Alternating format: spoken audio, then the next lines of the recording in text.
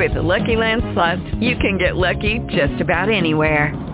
This is your captain speaking. We've got clear runway and the weather's fine, but we're just going to circle up here a while and get lucky. No, nothing like that. It's just these cash prizes add up quick. So I suggest you sit back, keep your tray table upright, and start getting lucky. Play for free at LuckyLandSlots.com. Are you feeling lucky? No purchase necessary. Void where prohibited by law. 18 plus terms and conditions apply. See website for details.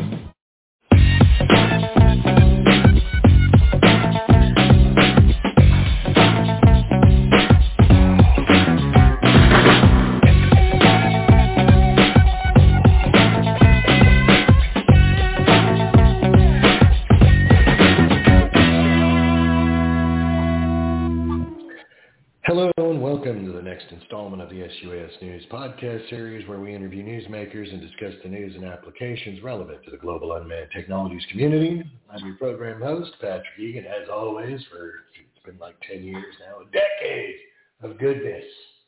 And we're going to keep that tradition. And we usually do some current event stuff, but right now we're going to launch into one big, almost 20-year-old current event. So we'll bring on our guest, Mr. Terry McVenes, and he's the president and CEO of the Radio Technical Committee for Aeronautics, which you may know by the acronym of the RTCA.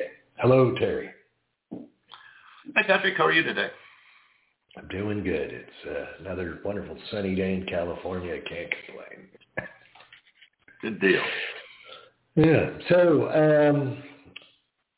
I think this is going to be an interesting podcast. I mean, basically the premise of the SUAS News is really kind of the business of drones and, how you're going to go out there and make money and what's kind of expected as a community, a member of a community that has a long and rich history. And RTCA, or the Radio Technical Committee for Aeronautics, has a working history in this field. And, I'm kind of looking forward to this. I think this is going to be enlightening to a lot of folks. But so before we roll into all of that, because we got a lot to unpack here, possibly you could give us a brief bio and how you came to work with the RTCA. Well, sure. First of all, Patrick, thanks for inviting me to participate today. I'm looking forward to our discussion and hope it brings some valuable information and perspectives perhaps to your audience. Well, I started out my career out of college actually working for the Boeing company up in Seattle. I spent a little bit over a year there and decided that I wanted to fly airplanes more than I wanted to design them. So I left Boeing after about a year and a half and finished up some of my flight training and went to work for the airlines, where I spent 30 years as a pilot first as a small regional carrier out of Denver, and then eventually ended my career after 30 years with U.S. Airways. During that time at the airlines, I got very heavily involved in the safety area, both with the company and with the Airline Pilots Association. I, right after 9/11, was asked to come to D.C. to kind of help out ALPA with some of the things they were working on post 9/11. And a couple years later, I found myself as the Executive Air Safety Chairman for ALPA, where we did a lot of work coordinating with about 50 airlines that were part of ALPA, some of the different representatives at the airlines, working on different safety initiatives around things like aircraft design, airports, accident investigation, human factors training, air traffic control issues. I left the airlines in 2008, went back to Boeing, where I spent 10 years as their Director of System Safety and Regulatory Affairs. So worked with a lot of our airline customers around the world on different safety initiatives, as well as different governments around the world, helping to improve their certification and operational standards to help raise the safety bar on a worldwide basis. I decided I wanted to retire and I was enjoying a lot of downtime, and then the phone rang, and had a call, got convinced to come to Washington, D.C. about 4 years ago to take over the presidency at RTCA, where I've been since about December of 2018. During my career, I've chaired a number of different aviation rulemaking committees. Was a member of the commercial aviation safety team for a number of years. Also worked on as one of the industry chairs for was an aviation rulemaking committee that developed the ASIAS program, the Aviation Safety Information Analysis and Sharing Program, which is obviously, as maybe some of your audience knows, is a pretty standard way of doing business now with the airlines and sharing safety data and safety information. So a long career in traditional aviation, I'd say, and so now find myself in another part of the industry at RTCA. All right. Sounds like you have a little bit of experience. I'm going to go out on a limb and give you the benefit of the doubt. No, so there's a lot to unpack there, and I want to.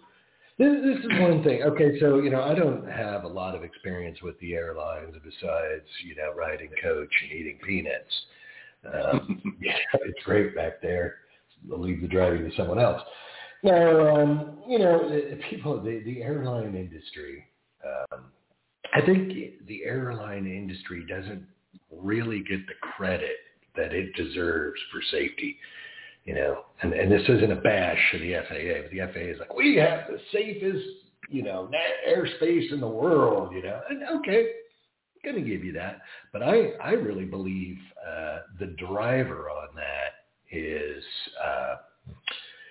let's say, and I don't want to just single out one union because I know that there's other pilot unions and there's other pilot unions around the world, but the airlines, all of the maintenance people and the people that work there and all the rest of that, I mean, really, those people are working their butts off to make sure that whole thing is safe. Is that a fair statement? Absolutely. There's a big expectation by the traveling public, and I'll include big expectation from folks that ship their cargo, that the passenger or your cargo is going to arrive at its destination safely. That's the expectation. And tremendous work has gone into creating that safe system that we have today. We've had roughly an 85% reduction in the accident rate over the last 30 years. And all of that was because of a tremendous amount of effort by both industry and the FAA, but and other governments around the world too, and other parts of the industry. But it really is everybody really working together, taking and I think the real advances in the last 20 years have been taking more of a proactive look at, what is the data out there telling us? Where are some of the issues that need to be addressed before there's an accident? Get those things fixed so that we can prevent that accident from happening in the future. And the only way you do that is with people working together. The pilots, the mechanics, the airlines, the FAA, all working together towards that common goal. And we've had some tremendous progress over the years to create the system that we have. I'd agree. And I think that kind of sets the baseline, for this podcast. Because, there are a lot of people, and again, I'm not going to deride the droners because I am a droner, but, even in the early days, when you had to build your own system before you could go to Best Buy and buy a system, some of that safety part of that is built in. You lose your investment or, potentially hurt someone or, so there's things to think about. And when you're going to go and you're going to, let's say, enter a space, and in this case, the airspace that's already occupied. So you're kind of like the new kid on the block, right? And I learned this one. I've been at it for 20 years. The new kid on the block, and you're like, yeah, we're going to do this, and we're going to do that, and yada, yada. And so everything you just kind of ran through, there are a lot of people that are involved in this who are very serious. And I think the seriousness shows in the safety record. I mean, I would say, as a traveling public, we're spoiled. I mean, when the cogs are spinning, there's some issues right now, but regularly, you're going to, get to your destination. The price of the ticket's very reasonable. I don't even know how these people make money. I don't think it's in airline ticket sales because, it's there's a lot of pieces to the machine, and there's, besides the safety stuff, the dispatch, the people behind the scenes making it all happen. So I think we take that for granted. It's kind of like magic, You get on Southwest or whatever airline, you're like, yeah, and I'm kicking my feet up and having a good old time, and it's great. And I think people kind of take for granted all of the back end that's gone into that. So I think that's a good baseline for what we're going to talk about. Absolutely. And, and I'm sure, some of the people that I know, because, for all, let's say, full disclosure, I worked with and we talked about this before, we had a conversation a few months ago, but I was on the SC-203, the lightly regulated small unmanned aircraft systems working group, back in circa 2004. So, but we'll go into that. And you probably remember like Joe Boyd. Do you remember Joe Boyd? He was an ALPA guy. Oh, yeah. Yep. And Ellis Charnoff, you remember Ellis? Yep. I remember Ellis. Yep. He was a good guy. Both of those guys were good guys. But serious. This is their life. So, and we'll talk a little bit about that too. So, before we do that, why don't you, if possible, for the listener benefit, we talked about some of that, the back end behind, this industry. Maybe you could kind of tell the listeners like an overview of what RTCA does and history. And I know that's probably encompassing a lot. It's been around for a while, but I think you have to kind of lay it out so people understand some of that back end we already talked about. Yeah, no, I think that's a great way to set a foundation here about RTCA. RTCA has been around a long time. They were established back in 1935, the goal then is for that organization is kind of the same as it even is today. It's to bring government and industry together to solve some of the technical issues that aviation faces. The first standard that we wrote was in 1939. That was a standard for anti-static radio antennas. So how you had to design your radio antennas to keep this from static buildup. And so that was our very first standard that we wrote back in 1939. If you look back over the career, or over the history, we've got quite the record of accomplishment. Many of the technical advances that have gone along during the years were because of work that was done at RTCA and in developing those performance standards, and I'll talk a little bit more about those here in a bit. We've been the recipient of 2 Collier Awards. The first one in 1948 was RTCA that actually developed what was then a new air traffic control system that was really the basis for, it was a plan for the development and implementation of air navigation and air traffic control that would help facilitate unlimited aircraft operations during all weather conditions. And so RTCA received a Collier Award for that in 1948. And then in 2007, we were part of a group that also received a Collier Award for the development of the standards around ADS-B. So we've got quite the record of accomplishment, and as I say, it really has been the basis of a lot of the advancements and technology that have happened in aviation over the year. Today, we continue to provide that, I'd say, that forum for bringing consensus industry voice together with the government to develop cooperation on developing concepts of operations in the air traffic control system, along with some of the standards and different guidelines that are needed to implement some of the new systems that go on aircraft. So that's a little bit of the history. Let's say it's all based upon bringing industry and government together, develop a consensus in terms of what the minimum operational performance needs to be in a particular system, and then the FAA can utilize that standard, that performance standard, as part of a technical standard order or an advisory circular that just references in the RTCA standard for operations, so that then companies can go, design, build, and then get it certified. That's a bit of what.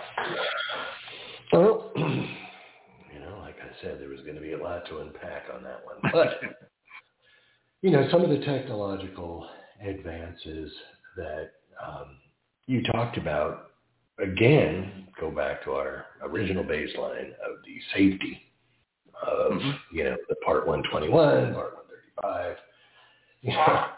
For anyone that's flown, I don't have lots of experience flying the plane. I have flown the plane, mainly as a guest. And of course, there is really not a lot of airspace in California that's not totally crowded. I even made the joke that, like a hot dog stand would probably clean up, at 4,000 feet if you could, get the dog on the fly, because there's so much going on. It's amazing. You hear the radio chatter, and it's like I'm not even on the commercial channels. I'm like, where are all these people? And it is hard to see and all the rest of that stuff. So the technology, and that was even in a 182-1000 with the glass cockpit, which is very nice if you can afford the gate fee. Any red on the weather thing, that's bad. Don't fly into that. But anyway, so there's like kind of an overload of information and the sights, smells, and sounds. So I think that a lot of that is discounted. So the technology has really, let's say, aided or helped us as a species fly around safely. So I think that's kind of discounted. But, and then you talk about this, it's like, okay, well, we got it together, and, the industry came in, and, we came together when we wrote the standard. And it sounds rather simple. For those uninitiated, it's not really that way. The last guest I had on was Doug Marshall. Do you know Doug? No, I don't. He's been around. He was also on the SE-203 back in the day. And, I asked him about his idea of standards, and he's like, depends on who you have in the room. And sometimes it can get, kind of contentious, which I was known for a lot of grousing. If you ask around, over the years, I got this reputation as a grouser. But, he said, he's like, yeah, you can get wrapped around the axle for like a whole day on specific nomenclature, which you can. Yeah. Because, I always describe it kind of as the 5 blind monks describing the elephant, One's got a hold of the trunk, one's got a hold of the tail, one's got a hold of the ear.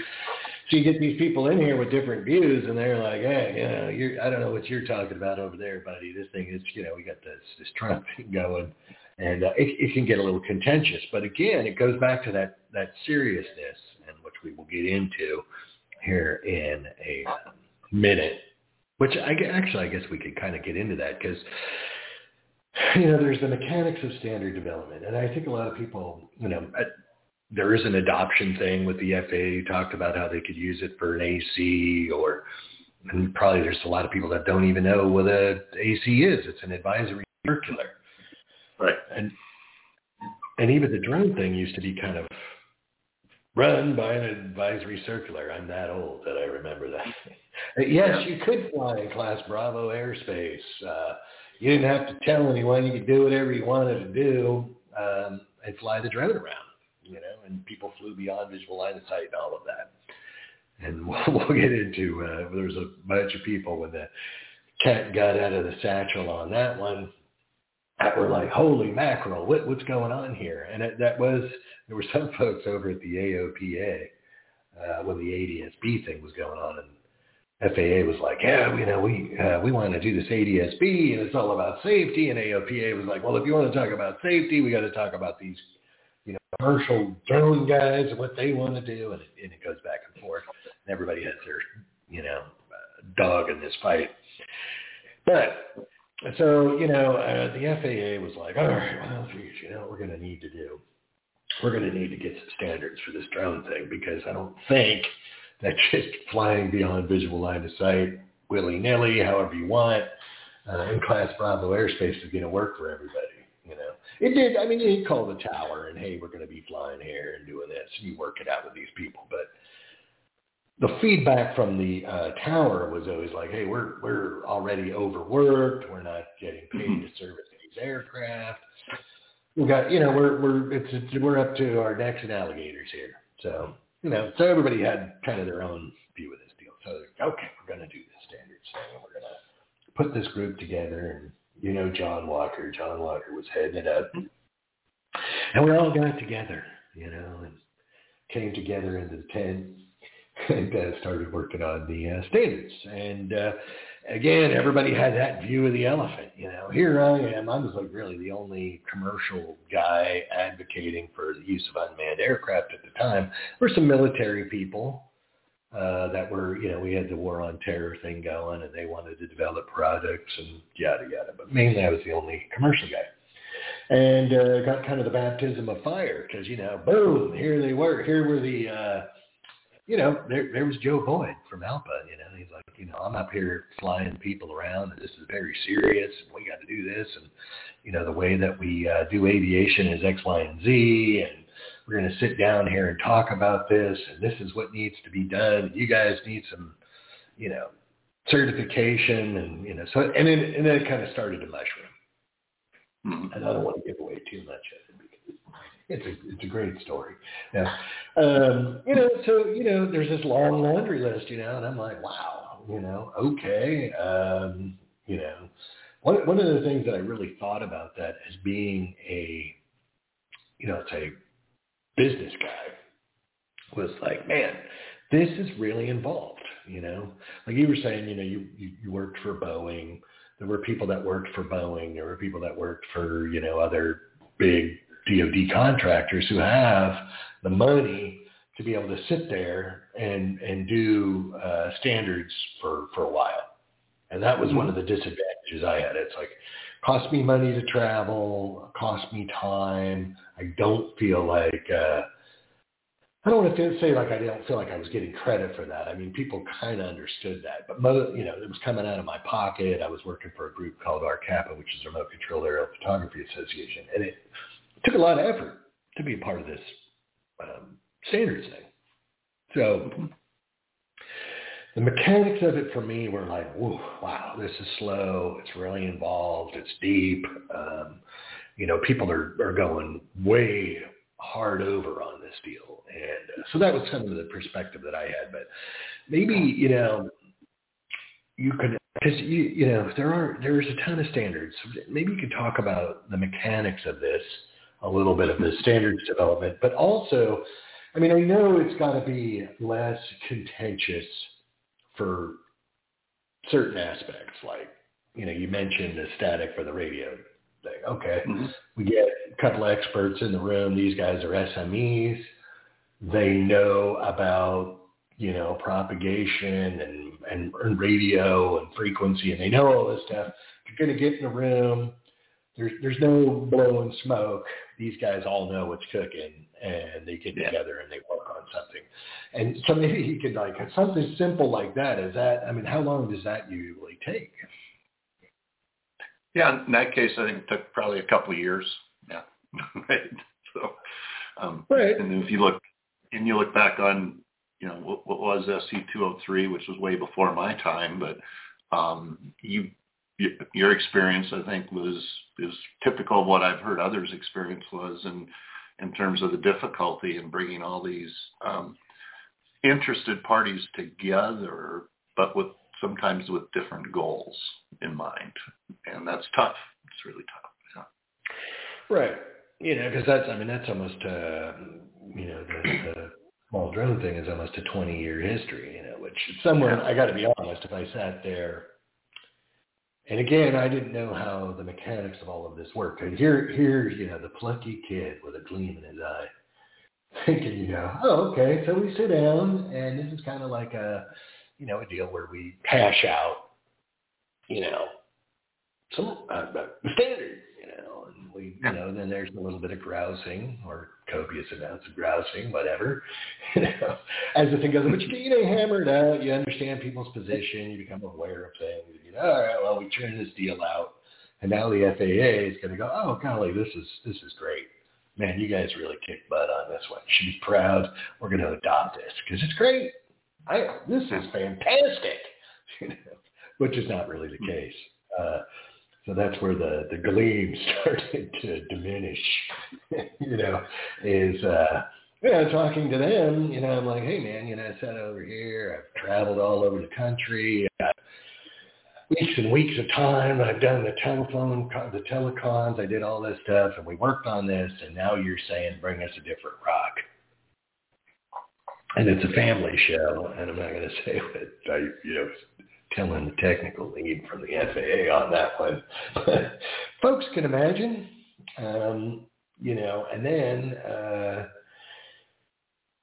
as that was going down, there were, let's see, the interests, people, again, had their own view. Here I am, I want to go out here and do aerial photography, and I want to fly at a low altitude, and I want to do X, Y, and Z. And then you have other players that are like, hey, I want to test Scan Eagles. I got to test those before I sell them the military, and we're doing testing out here in Class G airspace. And, so then you get the AOPA folks, and you get the HAI folks, and they're like, wait a minute. The wings of this thing are covered in Kevlar? Oh, man, no. Kevlar, you get your Vietnam veteran helicopter pilots, and they're thinking Kevlar.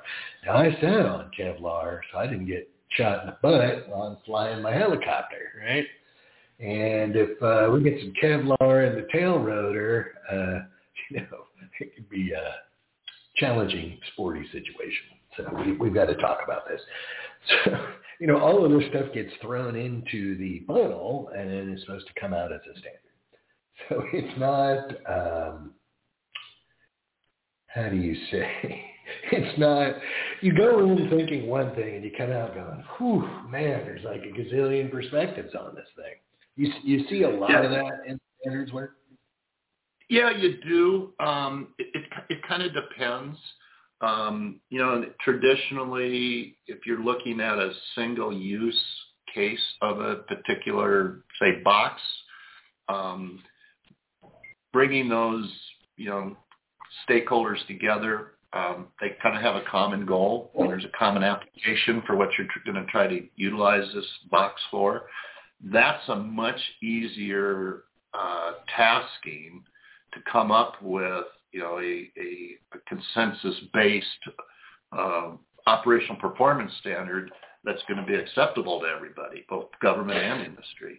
But when you start talking, especially when you start talking different use cases that the UAS world is talking about, it gets very complicated very quickly. I think you've outlined it very well in terms of some of the different priorities people have and the different perspectives they have.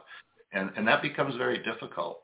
I think, one of the things that I keep harping on folks, both from industry and the FAA, is if we're going to develop put together a new committee, is let's be very clear right up front exactly what it is that you need, how it's going to be used, and when do you need this standard by. Lay it out very clearly from the beginning. And that can really eliminate a lot of these different sidebar conversations and things going on all over the place.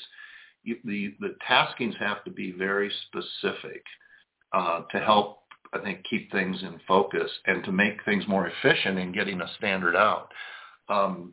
In the case of SC 203, I think it was a case of everybody was trying to boil the ocean with one committee, and there wasn't. It needed a little bit more, a more focused direction, and which is one of the things. When I understand one of the reasons SC 203 got shut down was to help get some more, a little bit more focused direction. I think you're being generous with boil the ocean. I think it was like the 4 oceans and the 7 seas all at one time. And, so that was tough. And to be fair, some people are like, oh, the Segan guy's negative and, he's such a Debbie Downer or whatever. But to be fair, so, it kind of goes back to the industry can do, the standard. And you guys, how many, let's say, unmanned aircraft standards do you guys have? Do you know off the top of your head? Not off the top of my head, but probably 5 or 6. Some are actually going through revisions already, so some of them are fairly mature. But probably 5 or 6 now. Yeah. Okay. So, there's, and I did want to, that was another thing with the timeline is the revisions and let's say the difference in technology from the different generations. So this is another one. And I kind of call myself a little bit of an in-betweener on the technology thing. Like I'm not a digital native, but, technology's been a part of my life since, probably age 10. We had the TSR-80 at home, right, and video games, blah, blah, blah.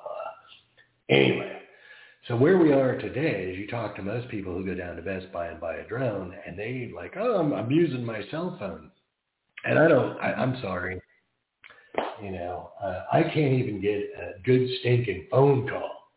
And I'm in the capital of California, which is supposedly the most like technologically advanced state. It's like, I don't need the internet, just a good phone call, And everybody's like, I'm going to be controlling my drone with a phone, and I'm going to be doing this, and I'm going to have my Lance, which is, I'm not impressed with the Lance thing, the table reservation system. I think I don't even understand how anybody even put that together, but whatever.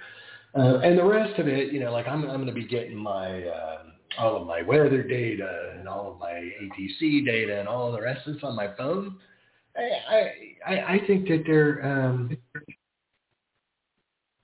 wishful thinking, and especially when you talk to people in the aviation world who do it professionally. It's like, hey, we have intermittent failures with the flight computer all the time. Nobody cares. It's great. It'll work. It works, and of course, I'm being facetious, but, you get on a plane, the electronics work 65% of the time. It's great. Don't worry about it. If we'll throw you another bag of peanuts, it's going to be great. You'd be like, what are you smoking, buddy? I'm not getting on that, So I don't think that the droners really think about it in that way.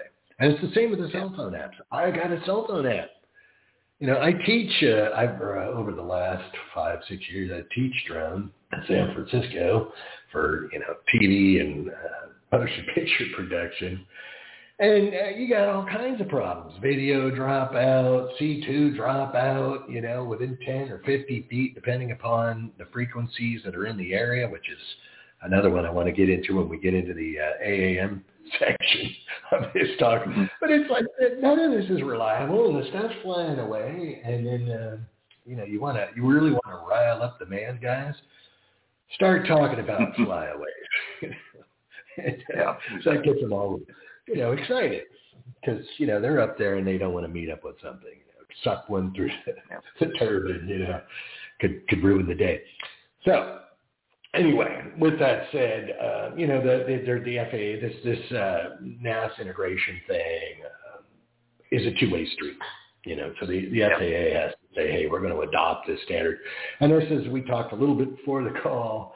I think it's Eurocare or EASA's put out a tender, and they want to get a group of folks together, and they're going to try and vet the 800 standards that are out there from the various groups from all around the world.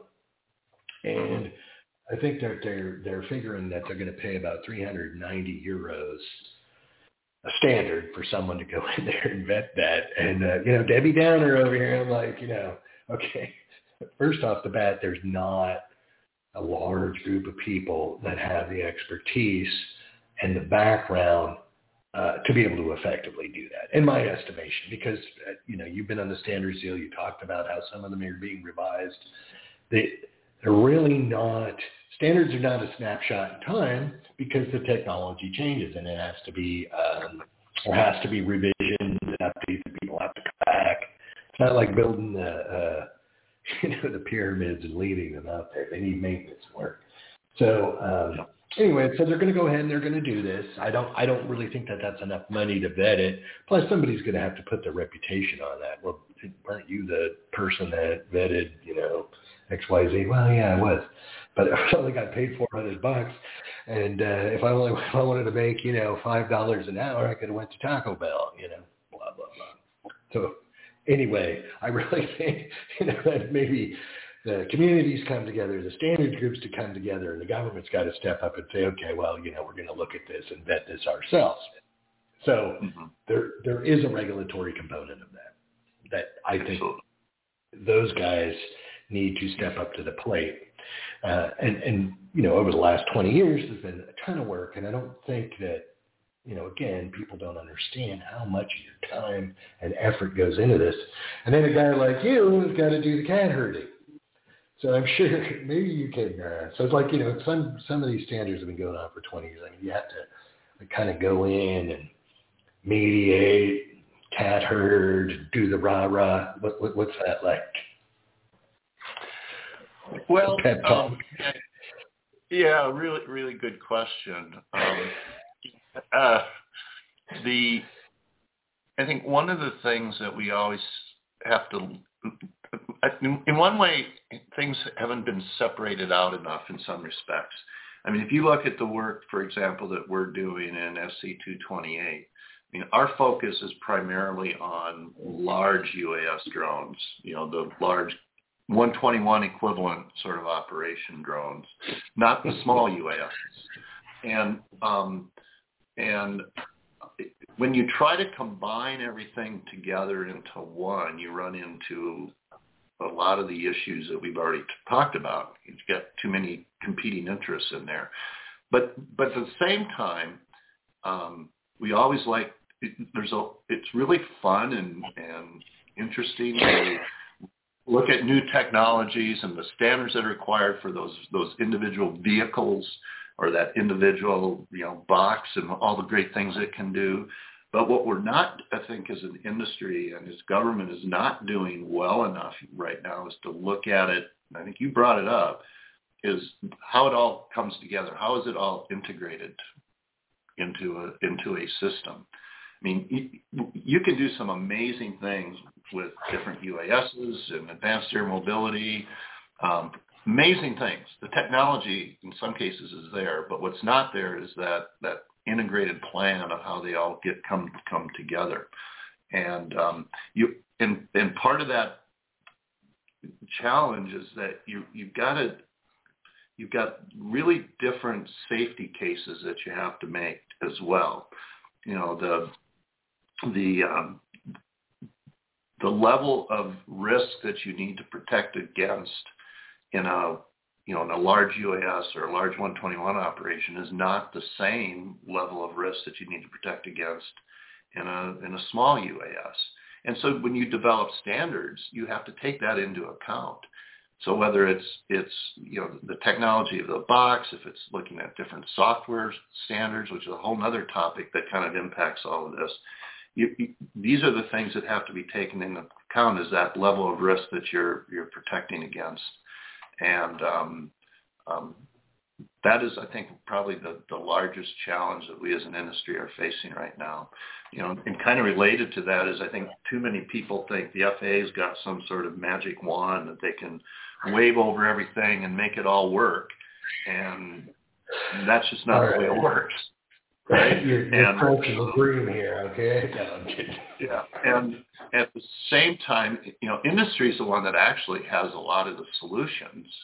Unfortunately, they have 150 different solutions, and that doesn't work either.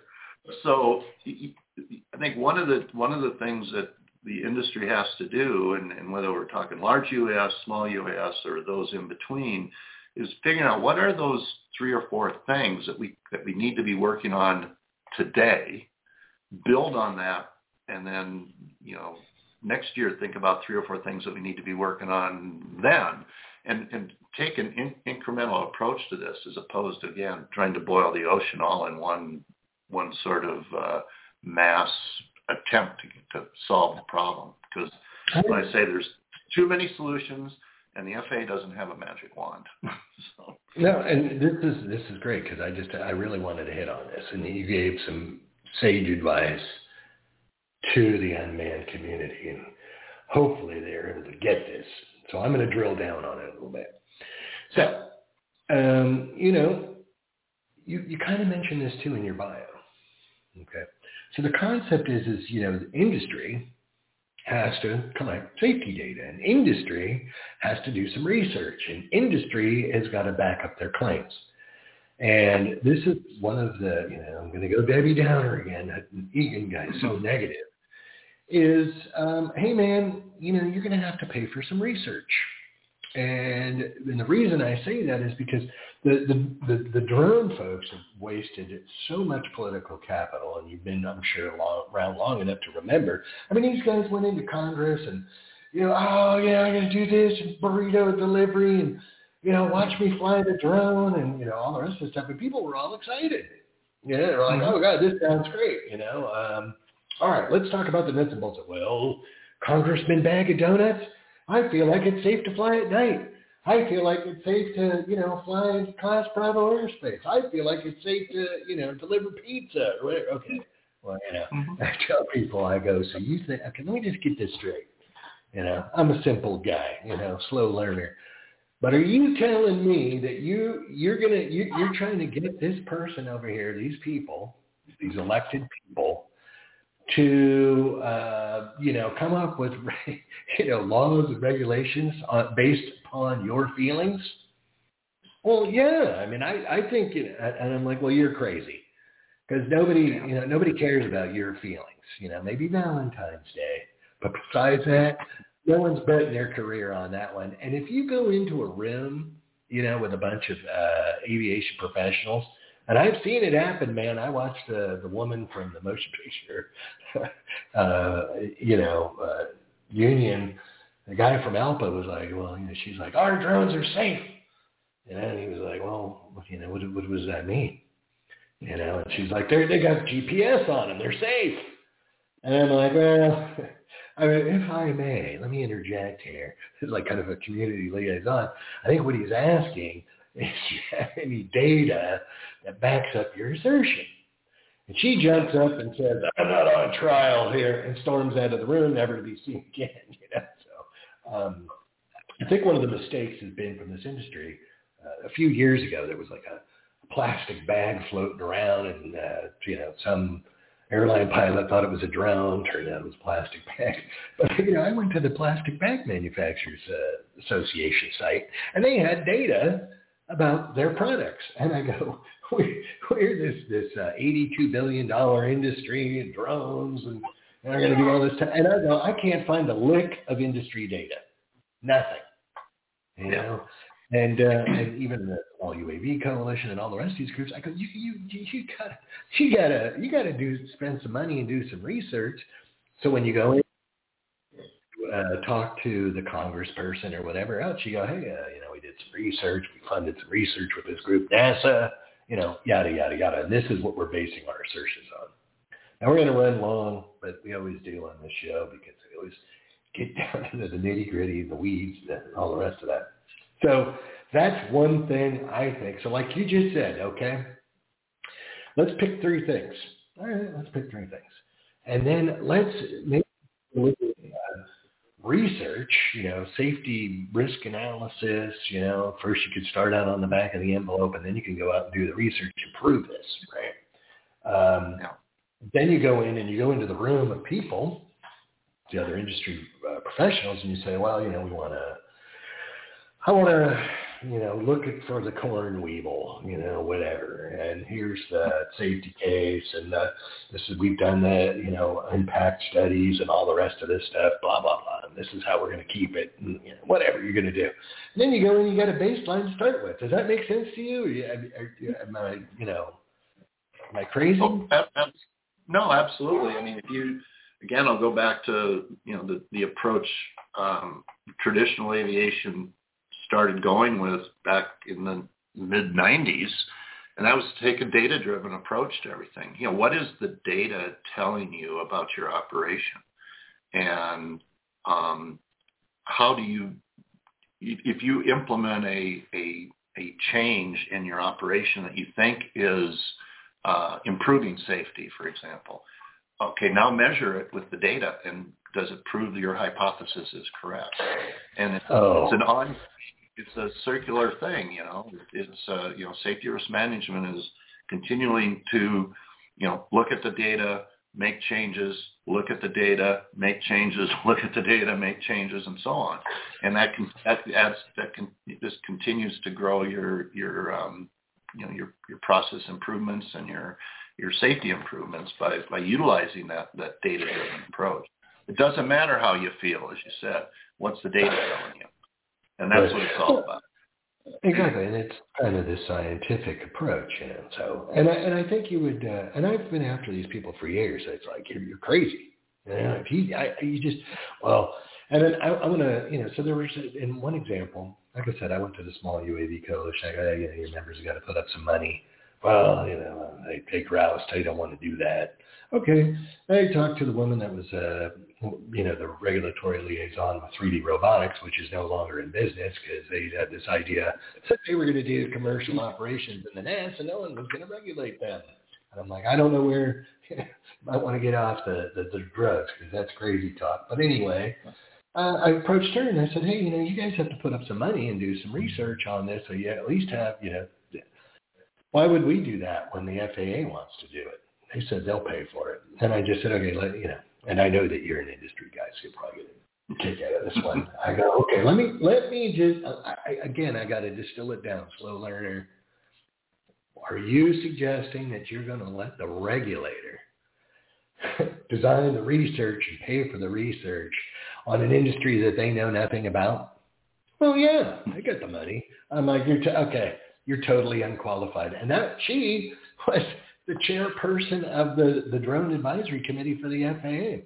And then people wonder, they're like, well, we can't get any good regulation and we don't understand what happened to beyond visual line of sight. It's like, if that, and I'm not trying to deride somebody. It's just like, aviation, and I've learned that I'll let the regulator take the driver's seat on an industry that they don't know about, because they're always going to be looking at it with a 10 to the minus 9 eye, not 10 to the minus 6 or 5 or 4 or feelings or anything else. They're going to be going 10 to the minus 9.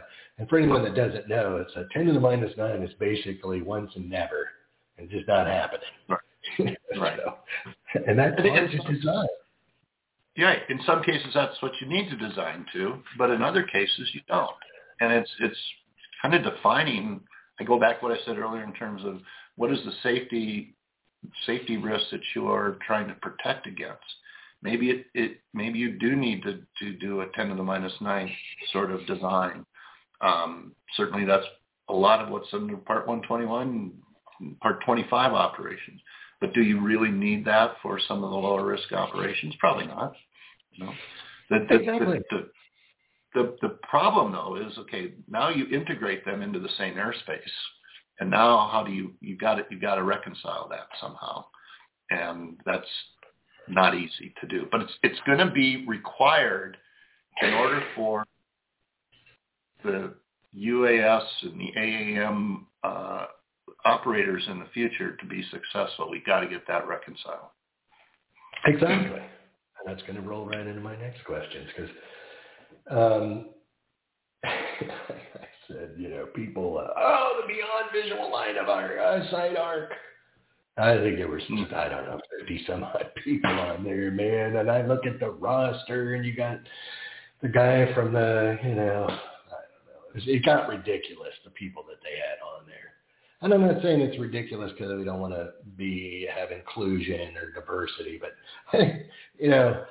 you can have a problem with over-diversification, It's kind of like I said during some of these standards groups that I wanted to be on, part 121 arcs, and my experience, I ate that bag of peanuts on the way out here, so I know all about, running an airline, right. Which is obviously ridiculous because I know. But, you get somebody on there from, the City Park Association, not going to make any sense. So anyway, you got to keep that in perspective and when you're doing this stuff. So some of the things that you hit on, right? You're right. I definitely believe, beyond visual line of sight is doable now. You can scientifically quantify it. You may have to adjust, just like you said. So nothing's going to be, you cannot introduce anything into the world and there be, let's say, no effect on safety, or at least the potential. It can't be done that I know of. I may be wrong, but thinking about technology, there are those issues.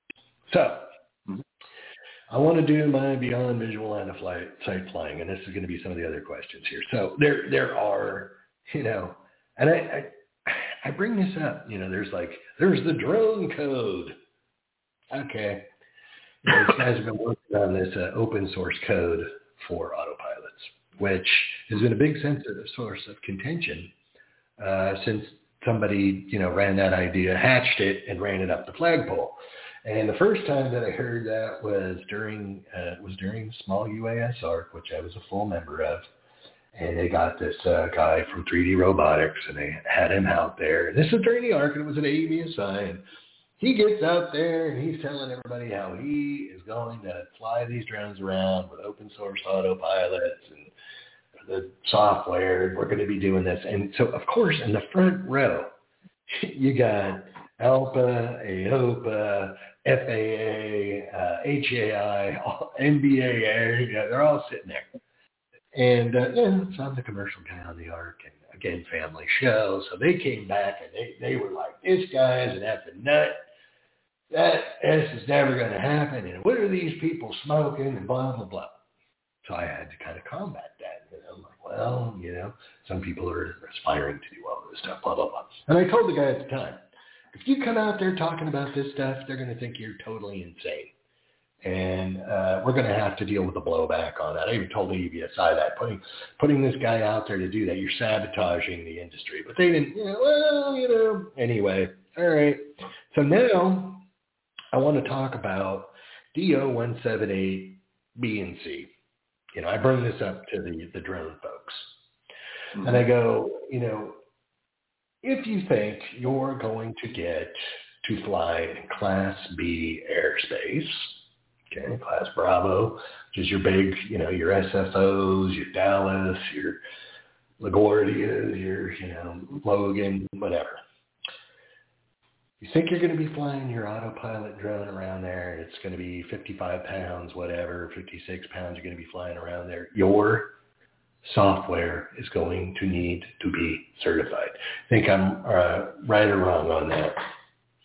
Oh, I think you're absolutely correct. No. Yeah, and I mean it makes sense, right? Yeah. And this is one of those specifics that is a real challenge right now, in terms of developing a shall we say a new software standard, again based upon the level of risk that you're trying to protect against. So, DO-178C is kind of the basic standard now for large aircraft operations. But even it needs to be modernized a bit based upon new technologies and software that have taken place and some of the research and development that's gone on in both the industry and yes, even at the FAA. So not only does the current applications of DO-178 need to be modernized a bit, again, we also need to be thinking about creating a standard that's applicable to these lower risk operations. However, that's defined by the FAA. And then at the same time, make them coexist together.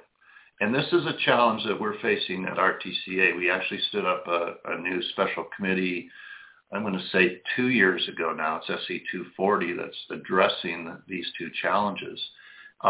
Modernizing the current software for our software standard for Part 25 has been, I'll say, reasonably easy. But this other part has been a real challenge in terms of finding the right, it's been hard finding the right people to work it, and then also trying to create a balance of folks that are, traditionally only see software standards being one way or the highway, and getting them moved over and saying, hey, look, we need to be looking at these lower risk operations and how can we define the standard a little bit differently, or utilizing a different set of criteria, or whatever it might be. But this is certainly an area that has been a challenge, and we're right in the middle of this one as we speak. And again, at the same time, and again, how do we get that all to coexist? So that the small UAS flying on its autopilot, that is operationally utilizing a lower risk kind of operational drone, but is operating in a higher risk type of airspace. Again, how do we get that to coexist? And it's a challenge. I don't have the answer, unfortunately, but we are working on it. So, yeah. Well, I'm going to ask the FAA to send over one of those magic wands, and there you go. It'll be good to go. So like, I'm not trying to be, a wet blanket, or, let's say, people would say, well, we don't really want to do the certification because it's going to slow down innovation and blah, blah, blah. I think we've hit a little bit of a plateau on that. I kind of feel like, when the computer, the 286, 386, 486, and we're actually to a point now where I think it really makes sense. So I've suggested, like I said, there's an effort called Drone Code, and these guys are all working together and trying to come up with standards, which is great. It's like kind of let's say maybe it's, we're coming up with rules for our apple orchard, but there already are existing rules to do that. So you're kind of out there doing your own thing. Maybe at one time they'll come together and they'll say, hey, we need a DO-178D for drone, or U for unmanned or uncrewed or whatever. But you really should get together and start working on this now. I mean, if it were me, I'd say, okay, let's get 5, 10, 15 drone people in the room and ask if we can get maybe 1 or 2 people that are familiar with the 178 variants to shepherd us. And we're going to come up with something on our own here. And then we've got something to bring to the table. Now, the other issue that you have with, this is kind of the other thing that I have with the droners don't understand, is all of that safety comes at a price. And so, I don't know if you know the current, what it costs to certify each line of code to the DO 178. I heard it was like $100 a line or something. So I've asked these guys, how many lines of code do you have? Oh God, we got, Well, one company said they had, I think it was 2 or 3 very long lines of code, which is a good answer. However, that's going to need to be certified, right? And the thing is with certification is people think, and this even goes for the blue UAS thing, they're thinking, oh, well, I get my software certified, and I'm good to go forever, and I can just do whatever I want. No. It's a snapshot in time. So wherever you are, and like you were talking about with the modernization and all the rest of that, even the space shuttle, people were like, oh, space shuttle. They had computer tapes, and they had, I think it was in a Halliburton briefcase. We got the launch sequence, throw the tapes in the computer. Oh, we got the orbit, and then we have the reentry. And there's a reason for all of that, because all of this stuff is certified for manned space flight, blah, blah, blah. So it's not a snapshot. It's that snapshot in time. So when, the new stuff comes out, you're kind of married to the old standard. Is that correct or am I wrong? Yeah, I mean, that's the way it is right now. Exactly, which again is why we're trying to I mean, if you really do a good job in writing a standard, it's performance based. You know, what does the box have to operate to? What does it, you know, what performance levels does it have to meet? And some of those things don't change. How you actually meet that standard can change, but performance-wise, generally those things change very slowly. But the technology, if you do the standard correctly, the technology should be able to change without a big change in the actual standard itself, because the technology is how you apply the performance level, not what the performance level is. And that's why, you know, a lot of people, you think you mentioned it, look at standards as, you know, takes too long, it slows down innovation, et cetera. Don't disagree. Maybe some of that has been true in the past, but at least what I'm trying to do at RTCA and in conversations I have with the FAA is let's look at standards as a means of being innovators to do new technology. If you've got a really good standard that people can design and build to right up front, then you get away from this bring me a rock mentality of saying, well, just bring me something if it meets what we want to have. No, let's get the standard done. And now you eliminate, you can actually get technology moving much more quicker if you've got something that everybody agrees to that has to perform, you know, a condition it has to perform to. So I really look at standards as an enabler of new technology, not the other way around. Well, that's okay. So we're going real long, but let's the next one. The other, I got like a whole herd of elephants behind me here. But AAM or UAM, yep. Or, you know, so were you at the NASA? They had that kickoff thing in Seattle.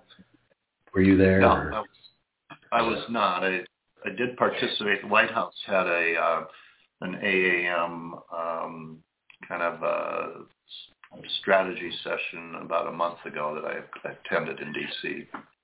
All right. Well, since you mentioned it, since you brought that up, because I saw that from afar, and I was like, there were a couple of people I would call experts in the room, and I want to get into some of the nuts and bolts on that. But maybe you could give us a brief synopsis of what you saw from a first-hand account.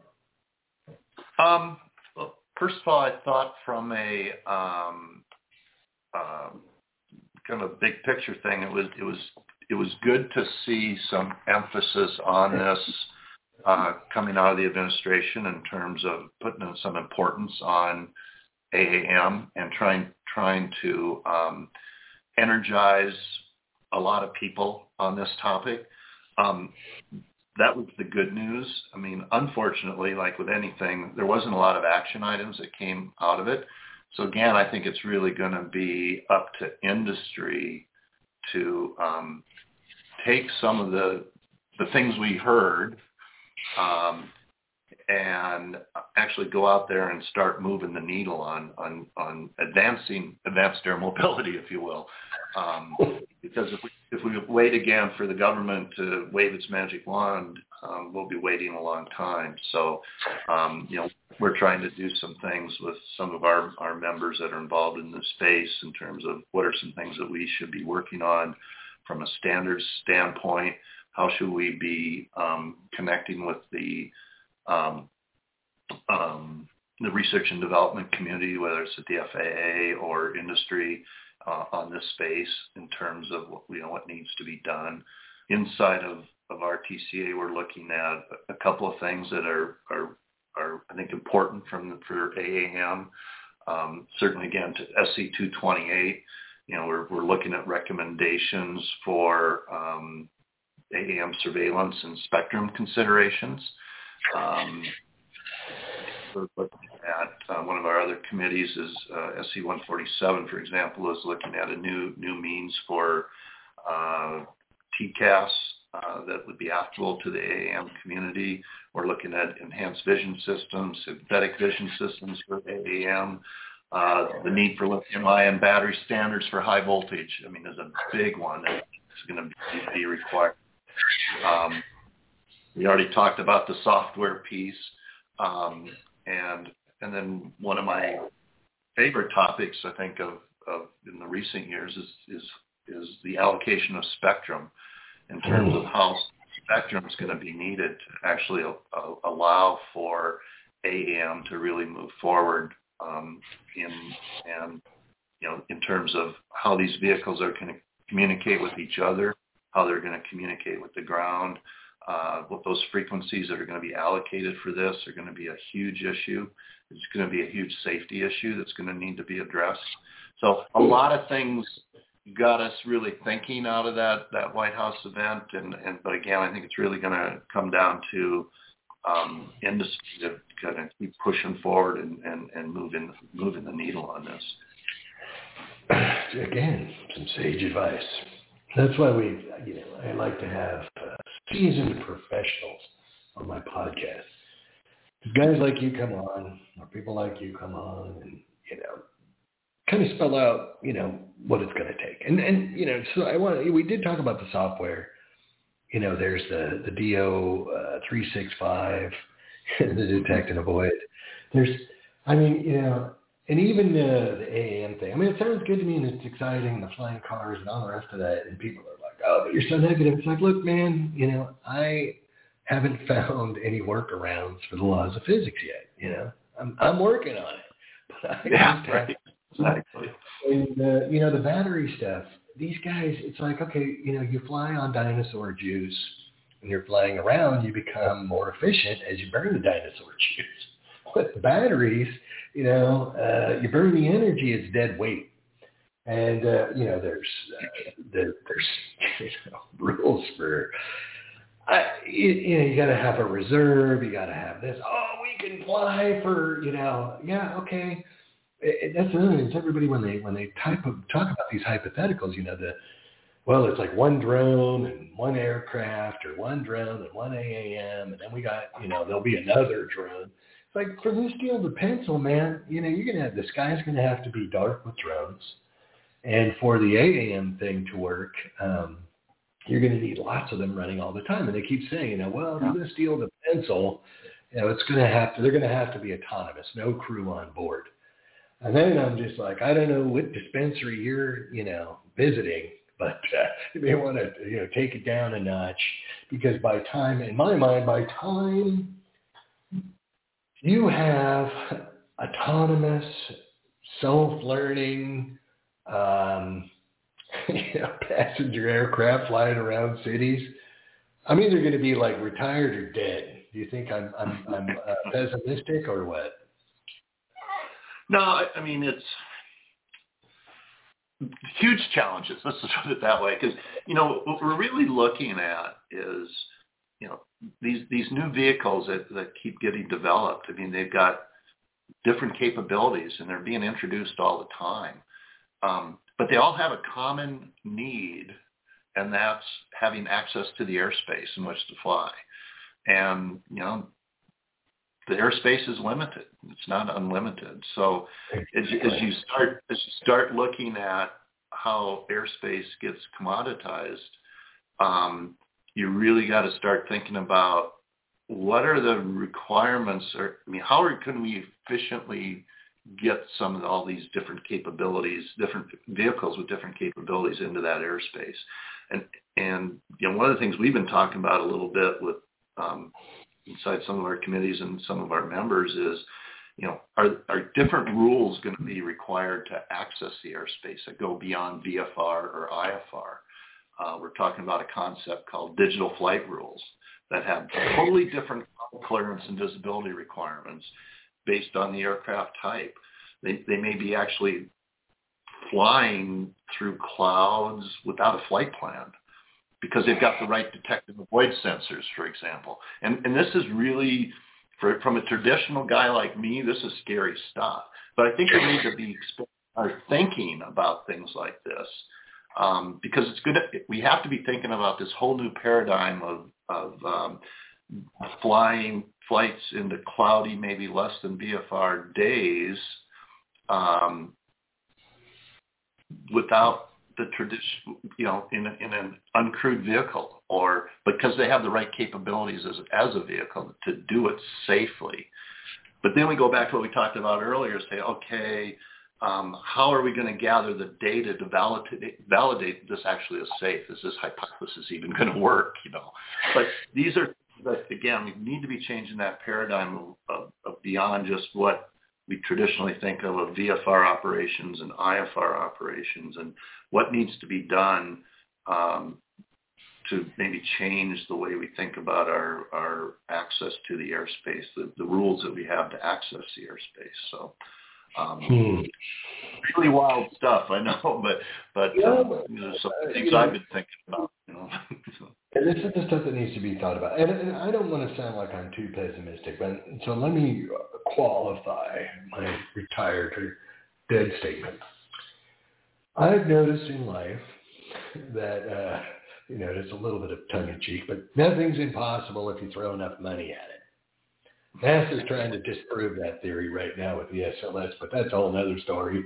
So I think with the AAM thing, and also the drone thing and UTM and, frequencies and all the stuff that you're talking about, NASA did put out a pretty comprehensive roadmap for AAM of what needed to be done.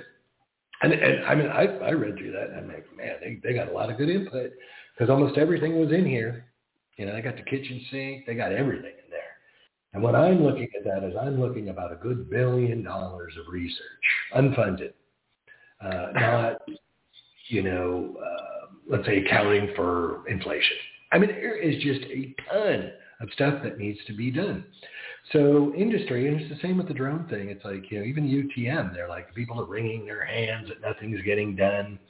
And I make a joke out of this. I was on the funding call prior to the UTM thing kicking off on NASA. I was the only civilian. And I go, okay, wait a minute. What do you guys want to do? Oh, they want to integrate everything into the NASA everywhere, doing everything, and from the little stuff to the global hawks. And I go, how much money are you asking for? Oh, $100 million, blah, blah. It's not enough money. And it really pissed a lot of people off, but I'm like, it's just not, same deal. You want to, let's start over here with the, something small, and maybe we can integrate that. And so now people are wringing their hands. They're like, oh, FAA was supposed to pick up the ball from NASA and run with it and, blah, blah, blah. They didn't do anything because it's a huge lift and it's unfunded. And, they're not going to build all of this for you for free. That's another total misconception that these people have is that this is all going to be free. And then it's all going to get built for free, and it's all going to get certified for free. That's just not happening. So the flying car thing, so I'm working for another company now, and we're out there. The contract that we have is out there sniffing for frequency GPS anomalies and things like this in urban areas. Mm-hmm. And when I look at that, it's like, you'd mentioned this stuff. As far as I'm concerned, the bedrock issues have not been even approached. And everybody's, I'm going to have my type certification. We're going to be doing this at the Olympics in 2022. And it's like you're dreaming. And even if you go get your TC, then you got to go get your PC. And I use an example of the Honda Jet. I mean, you're aware of that process. It took them, what did it take them, 10 years, $1 billion. And Honda's got some experience. Yep. And I think we're seeing, I was actually on a panel with the guy not too long ago, and I liked the way he put it too. He said, we don't like to be called new entrants anymore. We want to be called new enterprises, because many of the new entrants that I'm thinking traditionally now we're talking new entrants. That's kind of an oxymoron, but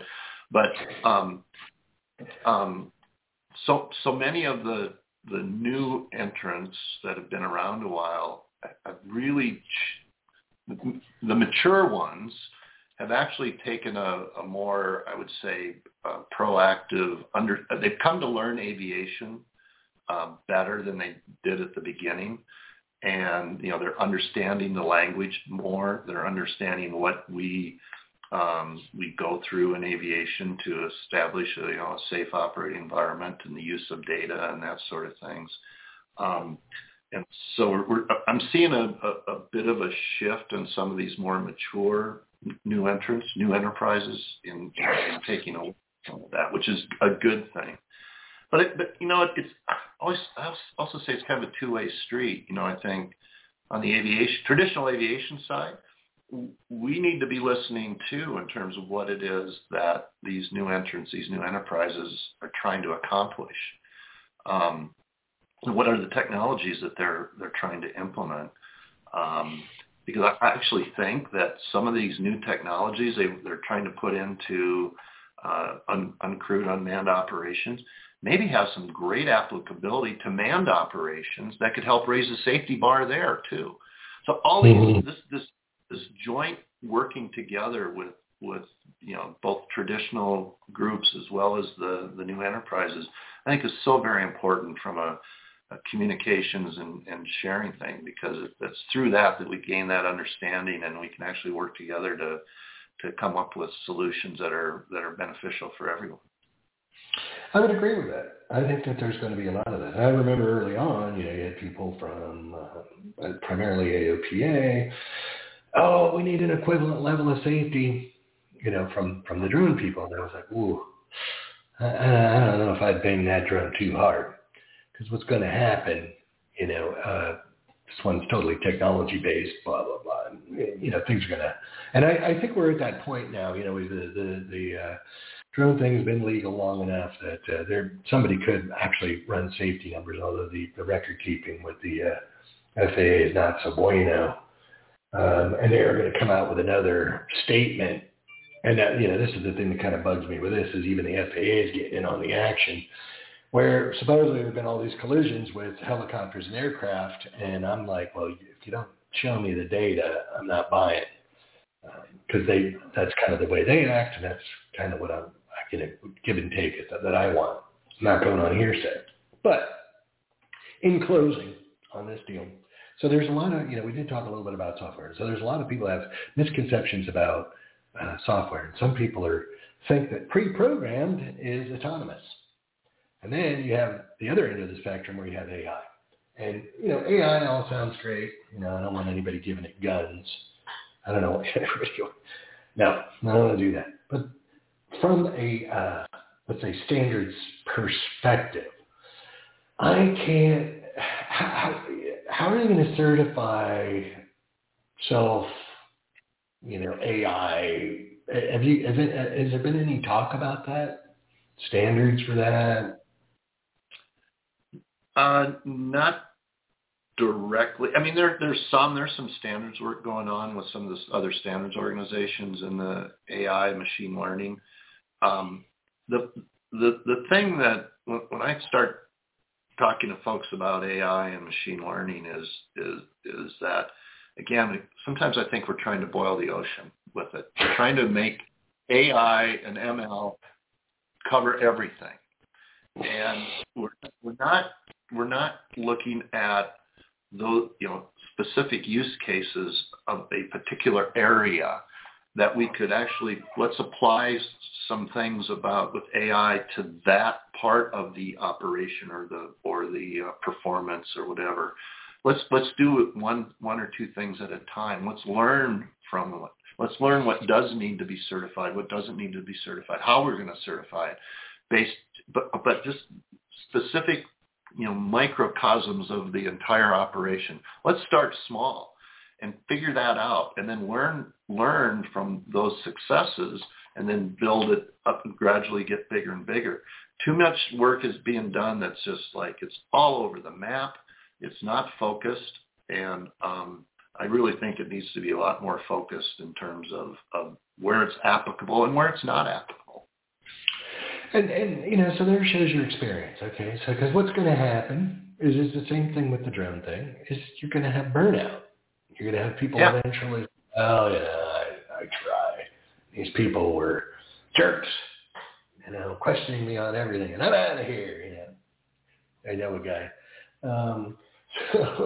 I think that is good advice, and those are the things that need to be tempered. But so you get the room of people together, and this is very diverse. So I think they have to be smaller groups. I had called for a drone czar. I had this drone czar proposal, where somebody would be like kind of a liaison between industry and the regulator, but that person would have to be knowledgeable. And again, there are some folks out there, but it can't be somebody that could be snowed. They need to know what's going on. I mean, it sounds like the nuances of the standards thing. I don't think that anything's getting by you here. You sound very knowledgeable on this. I'm impressed with that. But again, that's why we have people like you on the shows, because I don't want to waste anyone's time. I mean, the stuff that you gave today, the answers to these questions, if I was going to get into, I think I need to get into the standards thing with my products or my service or whatever, this is worth, 1,000 consulting right here. And that's kind of what we try to do. So what I'd like from you is, because you guys have a great list of available documents, and I'm on your website now, which is, I usually tell the guest to give it, but it's this one's easy, so I'm going to do it. So it's www.rtca.org. Some of these guys have these websites, like my dad, that's like, no one will ever remember that in a million years. Yeah, but it sounds great. Okay. So anyway, this one's good. Simple, rtca.org. And there's a list of documents here. And you guys charge. How much do the standards, there's probably a range. What do they cost?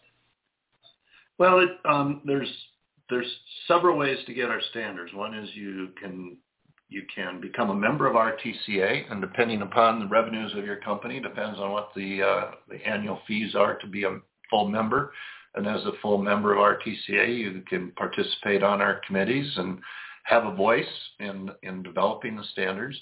And if you are a member, the standards that all of our standards are available for free. They're part of your membership at RTCA. We do offer the ability to, if you're not a member, to buy our standards, and it really kind of runs the gamut depending upon the size of the standard. So some of ours are as low as $100, $125, up to $700 or $800 for some of the larger 1,000-page standards documents. So it kind of depends, but the best is becoming a member, because then you have a voice in terms of being able to be on the different special committees that we have and get your voice heard and have a say in how this, what gets developed. All right, and if you don't want to jump in the pool, you want to put your toe in the water. Great opportunity to maybe pick one of these. I'd like the other one, the DO365A, the MOPS for detect and avoid. If you want to be in the drone thing. I tell you, if you don't have certified detect and avoid on your drone, you're dreaming. Because that's just that. Again, I don't see you playing we're just in Bravo, and I got my ADSB, bro. I'm good. You're dreaming. Not happening. So you might want to read that. Or you might want to even read the DO178. It might give you a little bit of insight and perspective into what you're getting into. Now, I'm looking at the fees here, and I don't see, industry curmudgeon on here. I don't see pessimist. I see industry government. No, I'm kidding. People do need to get involved in this if they want to be in this industry. So, absolutely. When you talk about the software development, I mentioned one of the challenges, with SC240 is developing that, new standards for the low risk operations. This is where we really need some help. We need folks from your community to get involved, because we need to hear your voice is very important.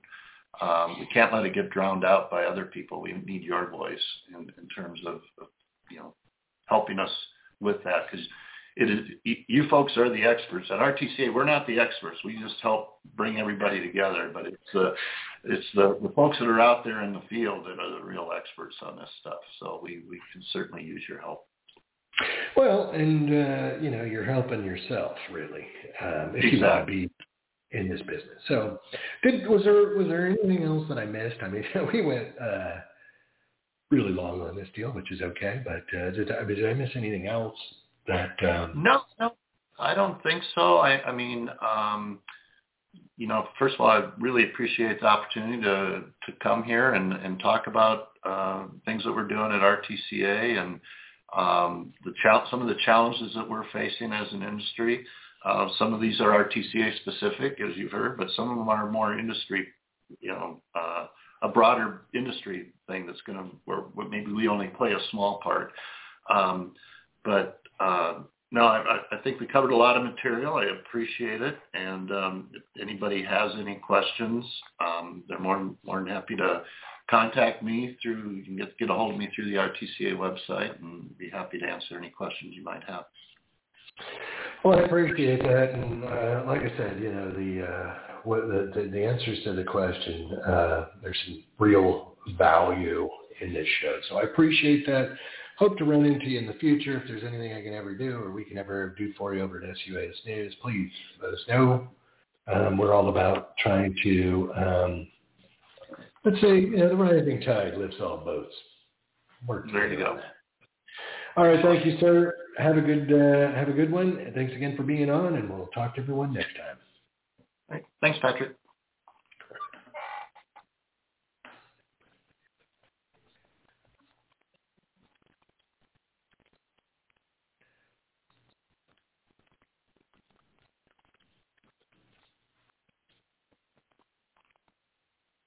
With the Lucky Land Slots, you can get lucky just about anywhere.